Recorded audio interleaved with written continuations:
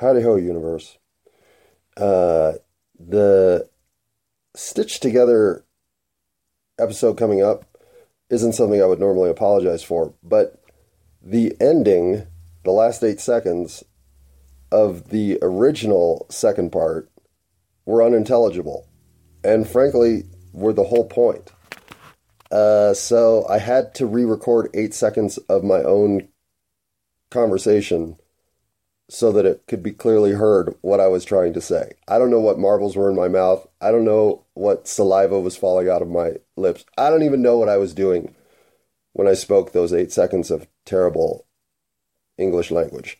But having spoken 44 seconds of terrible content language just now, well, I leave you to your own devices. Listening to anything that follows is your fault. Whew. So, I don't think I could have done worse in opening the next chapter, season, whatever, clump of 53 recordings than I did with what precedes this recording in 30 minutes of, I don't even know what I was talking about, being an alcoholic in high school, which I clearly was, but I don't agree with the concept of alcoholic in the first place. We do what we want. When I wanted to stop drinking, I did. I just don't see it as any other way. You can 12-step your way all the way through the lenient support groups necessary to finally come to the realization that, yeah, alcohol needs to stop. But it'll stop when you decide to stop. No other time. So, again, nothing except the idea that in other lives I've been genderless or female dominantly was on my list of shit to talk about. In fact, I came up with 6 other points, which means I had 7 points to kick off the what is this one called? Octolink? No, that's something like a bicycle. Wait, octagon? No. We're calling this, what are we calling this? Whatever. Octopical. Right. Octopical. Maybe. Okay, I'm pretty sure that's it. I did invent it this afternoon, so you'd think I'd be able to retain that information through the evening. But no, probably that has been pushed out of my brain to make room for the fact that I have to be at work sometime in the next hour to 2. And that gives me just enough window to record an addendum, recording 2, episode 2 of season 8 of It's All My Fault, which we're calling Octagon? No. We're calling Damn, that one's going to be hard to remember. Octopical. Do I hate that already? Probably. All right. Obviously this isn't what I got on to talk about, but I need to do a couple dabs because I did run up to the local dispensary that's less than a block away and grab some of their premium shit because frankly, I felt like some premium shit. So hold on. Ooh, star doggy. Okay. As CEO, media marketing director, horticultural consultant, and primary vending booth employee for this organization called It's All My Fault. There can be a lot of hats to wear. That when it comes to actual talent and the spoken recorded word of somewhat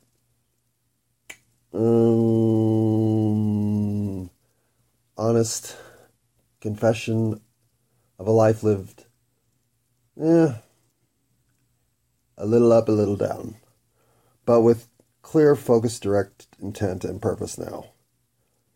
Something I wallowed without for most of my life. Why it's there now, I don't fucking know. I really don't. I tried to create purpose. I always failed. I tried to latch on to others' purpose. That was stupid. I tried to manifest purpose. It didn't work. I tried to pretend my way to purpose. Fake it till you make it, believe it or not, does not work with purpose, destiny, or a meaningful existence. Maybe for a job in corporate America. But that doesn't match any of the other criteria. So my point is, whatever I went after failed. And eventually I just figured it was me. Until I started seeing how many cracks my system of reality, the one that I had just Johnny Gung-hoed my way into being a fan of dedicated fervor, well, I guess 9/11 would be the very first instance at which I started looking back on the disconnects. What wasn't adding up? How little accountability was truly being shepherded in a world filled with zany occurrences. Hello, 9/11. Hello, Sandy Hook. I mean, hello, Oklahoma City bombing, right? Some seriously weird shit was going on. And it seemed like nobody was being held accountable for it on the meta scale. Huge failure of law enforcement in a building filled with law enforcement. It's not an unfair description of the Oklahoma City bombing. However, I'm not here to denigrate our effort to stay safe in a country riddled with violence. I don't have the kind of pessimism to focus on that which is encumbering our better sides. Instead, I like to think of how to unencumber that which is encumbering our better sides through action or example or investigation as necessary. In other words, why is it all broken? Why is it so hard to make it work? Everyone's here to do what they can to lead a meaningful, purposeful life that is being destroyed by forces that I think are intentional and working against us. So if we're capable of ferreting out some of those influences, well then maybe we're capable of actually addressing some of these issues and as a result growing together in the terms of removing that which is aligned against us. I'll give you an example. Our voting situation is pathetic. There's no reason that I shouldn't be able to watch my vote in the 21st century from cast, however I want to cast it, from my fucking phone should be available.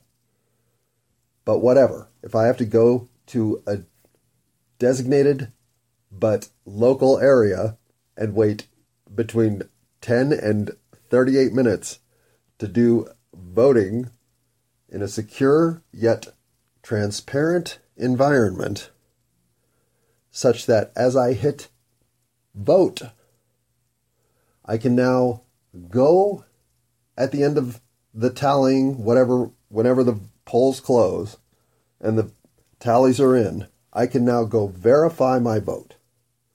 That all of the county seats, the legislation locally, the presidents that I have chosen have in fact ended up in the total for the tallies where I was intending. And this is, to me, just how it works. Your obligation in a democratic republic, whatever you want to call us, a system with voting, is A, to vote, and B, to verify your vote got counted correctly. Voting is not the issue. Verifying my vote is. And that is ludicrous. So, why are we allowing forces like this to exist? that cloak the voting system that we are dependent upon for fair and just representation of government. Is this not a delusion at a mass social scale? Seems like it to me. Or the degeneration of our educational system. How is it that we can be prepared just as a world if we're not passing the knowledge known now on to the next generation in the most early digestible chunks we can give it to them so they can run with it and take the leaps and bounds that their next thought train will innovate? But no. No.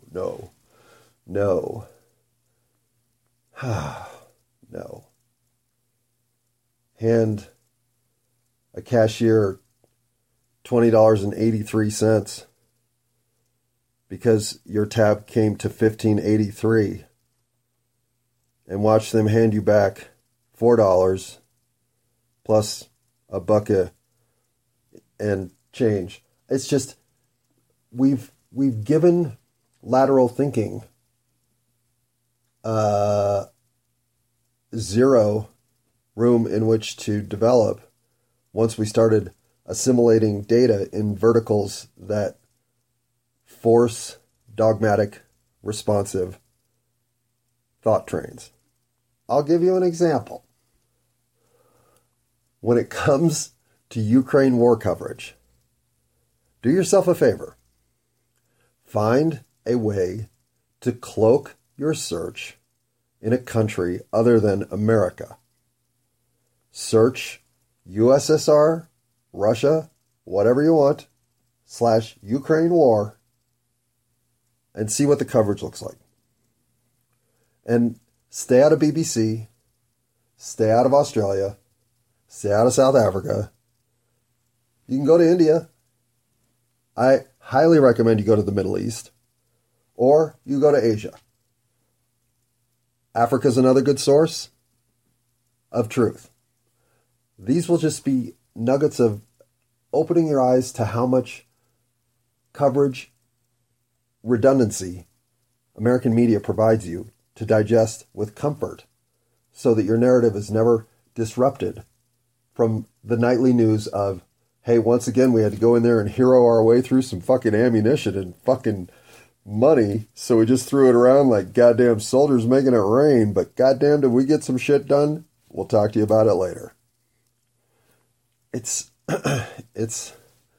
so monotonous, you just turn it off. You don't even care. It's just that 7 minutes of nightly news that, frankly, you're busy boiling water for pasta. And while you're waiting for the segment about the new playground surface that lets babies bounce their little heads off of 3-foot falls, or whatever the next segment of innovative commercial opportunity to invest or buy might be, it doesn't matter. You're here to be easily predicted. The less unknown disruption you're capable of causing, the more you're exactly what you should be. And I'm not even someone advocating for disruptive, outlandish behavior, or even just mildly disruptive behavior. But when there have become circumstances under which all behavior that is not aligned with certain myopic, preordained narratives, if you don't have America at heart, well, then you're with the terrorists. Whoa, wait.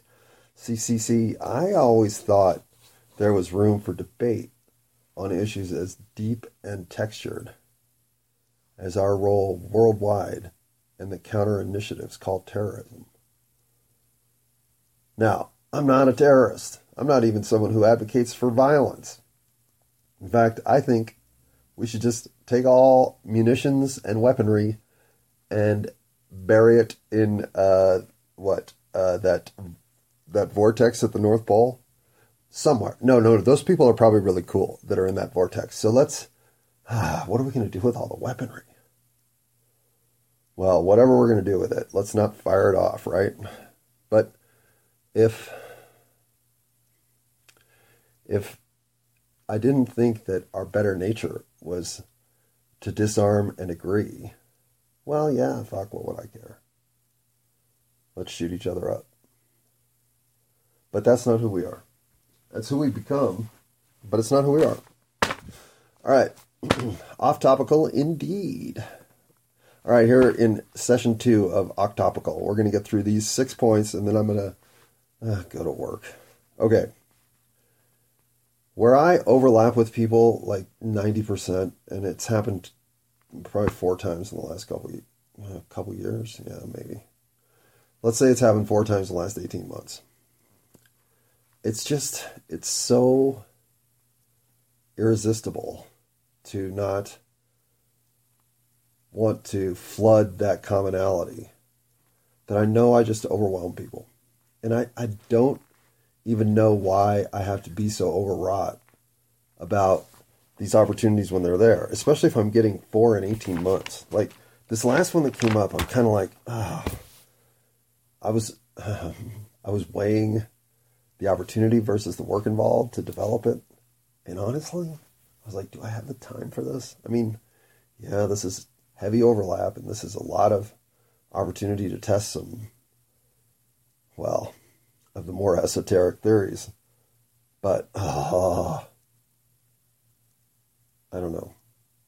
I think in some ways I'm being shown that there's a cadre of us with aligned experience and outlook.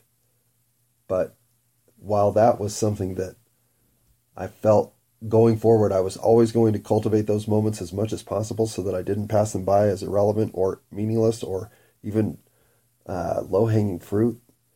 Maybe I am going to pass them by as low-hanging fruit, to be honest. Okay, but this is just one instance out of all the rest where I've kind of thought, do I have the energy? Well, probably do. I mean, let's be honest. What else am I doing? Okay, 2. I don't know if I want to talk about this.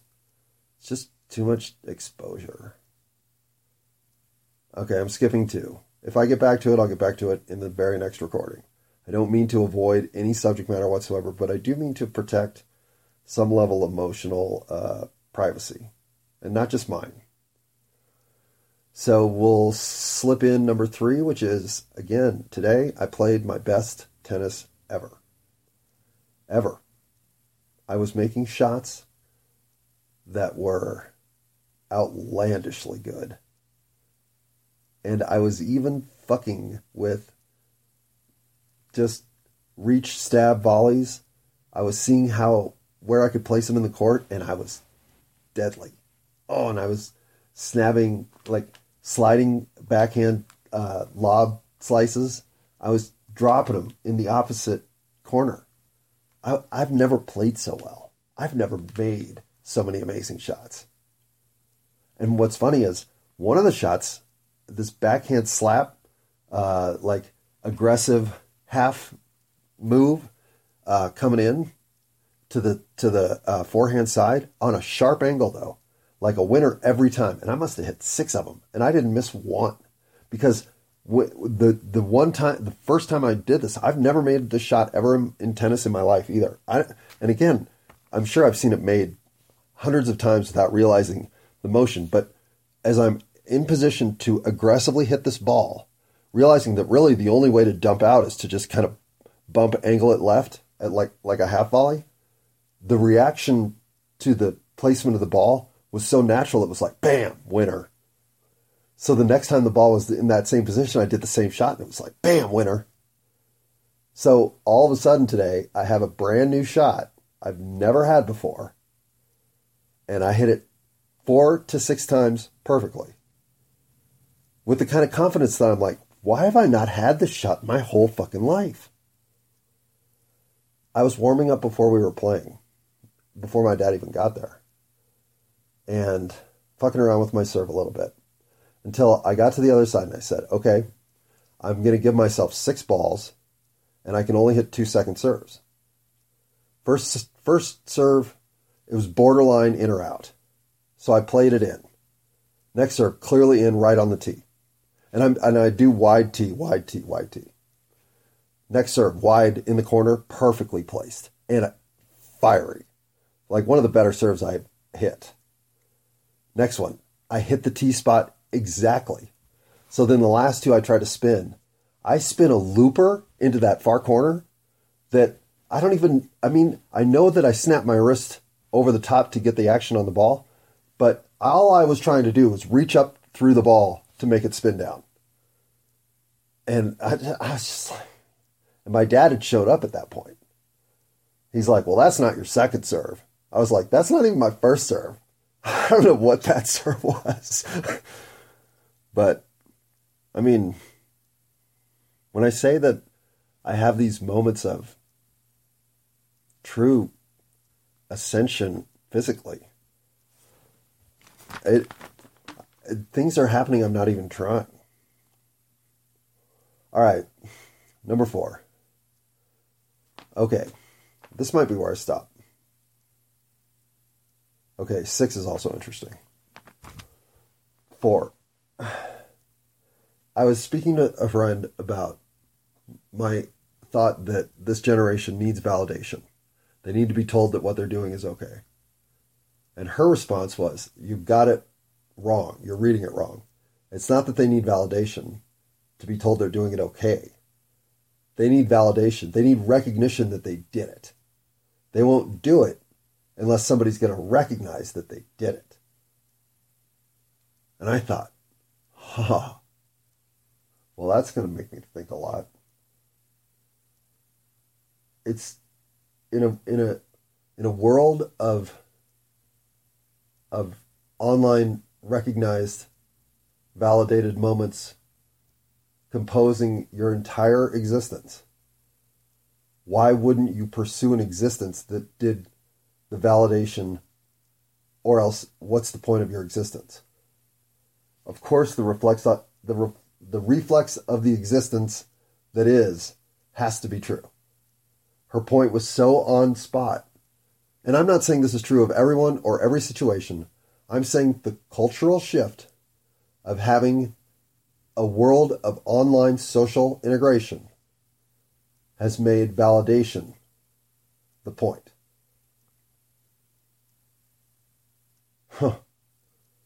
Talk about the ultimate lull of human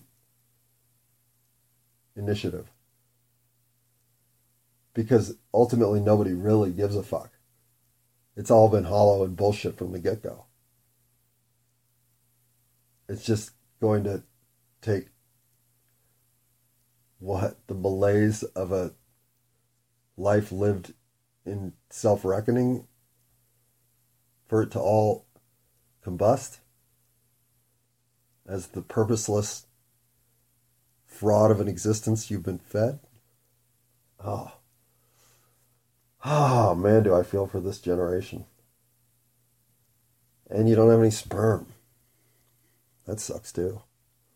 All right, what could break that would ignite the masses? Okay, so what level of what happened would have to exist for the masses to think, well, this fucking shit's got to stop.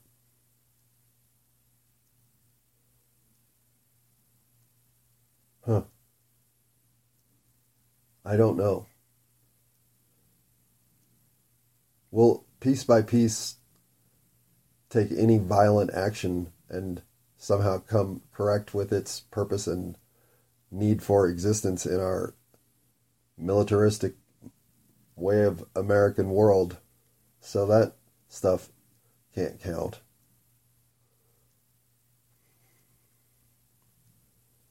I don't know. Because whatever it is, it would have to come in a way that it wasn't on our phones. So, maybe we're already past that point. Talk about jumping a shark that we didn't even know was sitting there. We are so compartmentalized now that the idea of igniting the masses, it's almost disappeared entirely, if not has done so. Oh well. I had a good life before all this stuff with the phones and everything. Yeah. But now, I still have a good life. I just wonder if we're all living a life that if we somehow could unsnap from the ways that we've been fed to think, we could all find a way that was so much better. But I'm going to go to work and think about that and put this on pause. And when I come back, I'm sure I'll have better thoughts on these last 3 minutes because, that was terrible. Howdy-ho, universe. It's Saturday now. It's 4:49. 4:49 now. It's 4:49 on the 23rd of September. Hey, wait, I missed that September 19th. What is that song? Oh, whatever. Who cares? First year I missed it though, I gotta say. Anyhow. Alright, I gotta erase this. Okay, I don't erase anything. Sorry, the last 40 seconds have been useless. And I'm pretty sure the first 25 minutes and 15 seconds were useless because that was all recorded before I'd had any sleep. And I've only had 3 hours of sleep. But 3 hours of sleep is a huge amount of sleep when you've gone 53 hours without sleep. So,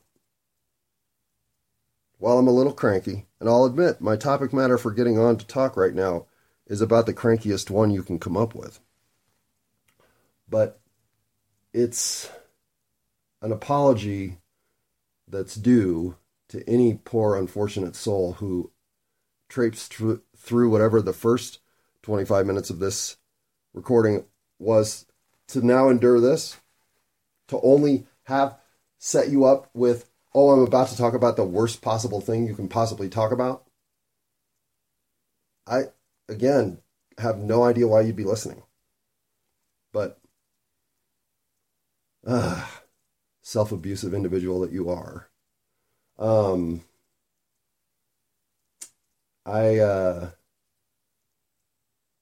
wonder at times how it is that we don't all just kill ourselves. Like, why haven't you killed yourself? Why haven't you, especially if you're listening to this, why haven't you killed yourself? What are the reasons? Let's take number one. I haven't done the blankety blank that I want to do. Okay. I haven't had kids. I haven't been married. I haven't learned to play the oboe. I haven't planted I have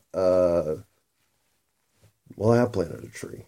I haven't rebuilt a 1968 Chevrolet Camaro by hand.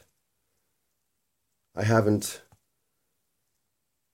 rebuilt a Volkswagen Bug in the physics teacher's classroom. I haven't done 100 trillion things I'll never do. And yet, the idea that I have something burning in me that I have to do, and that's why I don't kill myself? No, I don't feel that. I don't feel like I had to have kids. I didn't have kids. I don't feel like I had to meet the soulmate of my tranquility existence. Fuck no. If I've met my soulmates, they have been anything but tranquil. And so I have to, what? I have to see the pyramids? Okay, that's about the closest reason I can give you for why I haven't killed myself. I still haven't seen the pyramids. I still haven't seen Nan Madol. Still haven't seen Angkor Wat. Still haven't seen, Petra. Still haven't seen fucking Peru. I still haven't seen Machu Picchu. So, unlike kids, which, again, not having had them, I don't speak to the wonder that it is to produce a child. I've always wished I could have been a woman just because women get to bring life into the world. It's the single greatest thing there is to experience. So I get that I don't have that framework on which to say, yeah, but once you've had kids, the pyramids might as well just be fucking Legos. Okay, fair enough. But if you haven't had kids, the pyramids might be your number one reason why you're still here. So if I have to do blank, I have to write my personal autobiography. I have to entertain the masses. I have to break out in song. What do you have to do? Like what, literally, why haven't you killed yourself? Well, because the next day will be better. Will it? You have an optimistic outlook. Thus, the pessimism of suicide is ridiculous. Maybe. Because there is admittedly a life force in us all that demands we do what we can to not get snuffed out by the saber-toothed tiger that's prowling outside the cave. We don't just jump out there to see what's growling and hissing that sounds so ominous. No, we protect ourselves from said threats with regularity.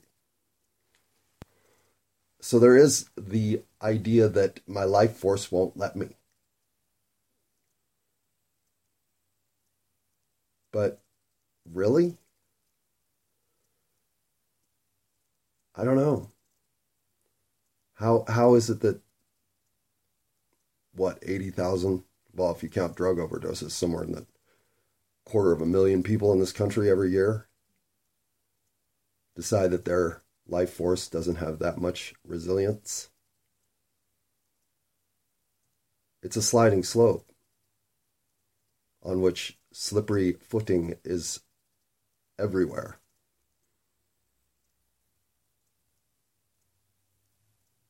And as much as I agree that this, more than the pyramids, is the reason we persist, because we have to. We literally don't know another way. There are very few things in this world that feel wrong to me. But the idea of taking my own life is one of them. Is that conditioned? Maybe. I don't have religious background, so nobody has sworn the wrath of God into me if I'm not following the moral alignment of staying alive unless I slip off a mountain trail into a rocky crevasse. Nobody's told me I can't kill myself, or that demons of some ungodly nature lie in wait if I do. As far as I was concerned, suicide felt a lot like poking a hole in a helium balloon. Eventually, it's not what it used to be. So, why haven't you killed yourself? Well, this experience is too wonderful to think of snuffing myself out. I don't know that line of reasoning exists anymore. No. I think ultimately, when you get right down to it, it's simple. The reason you haven't killed yourself is because you're the single most fucking important thing in your life.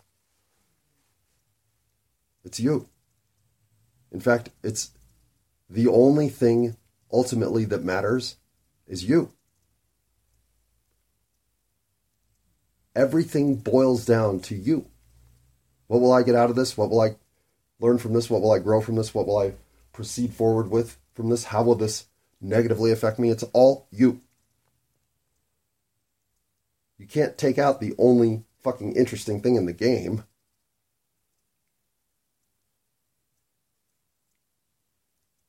It's all you. The idea of killing yourself means stopping you. And you're the most fucking important thing in life. And yet, look how we act given this stark baseline reality. You're here in a game where you're the most important fucking piece playing. And how do you treat yourself? What do you do that says, wow, with this opportunity, what's my limit? How far can I take it? What can I really do?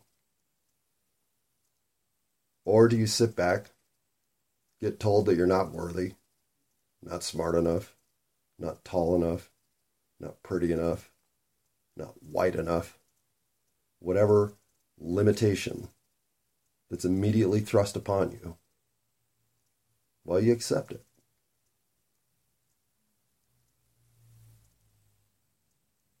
And that's the beginning of thinking, do I even want to be here?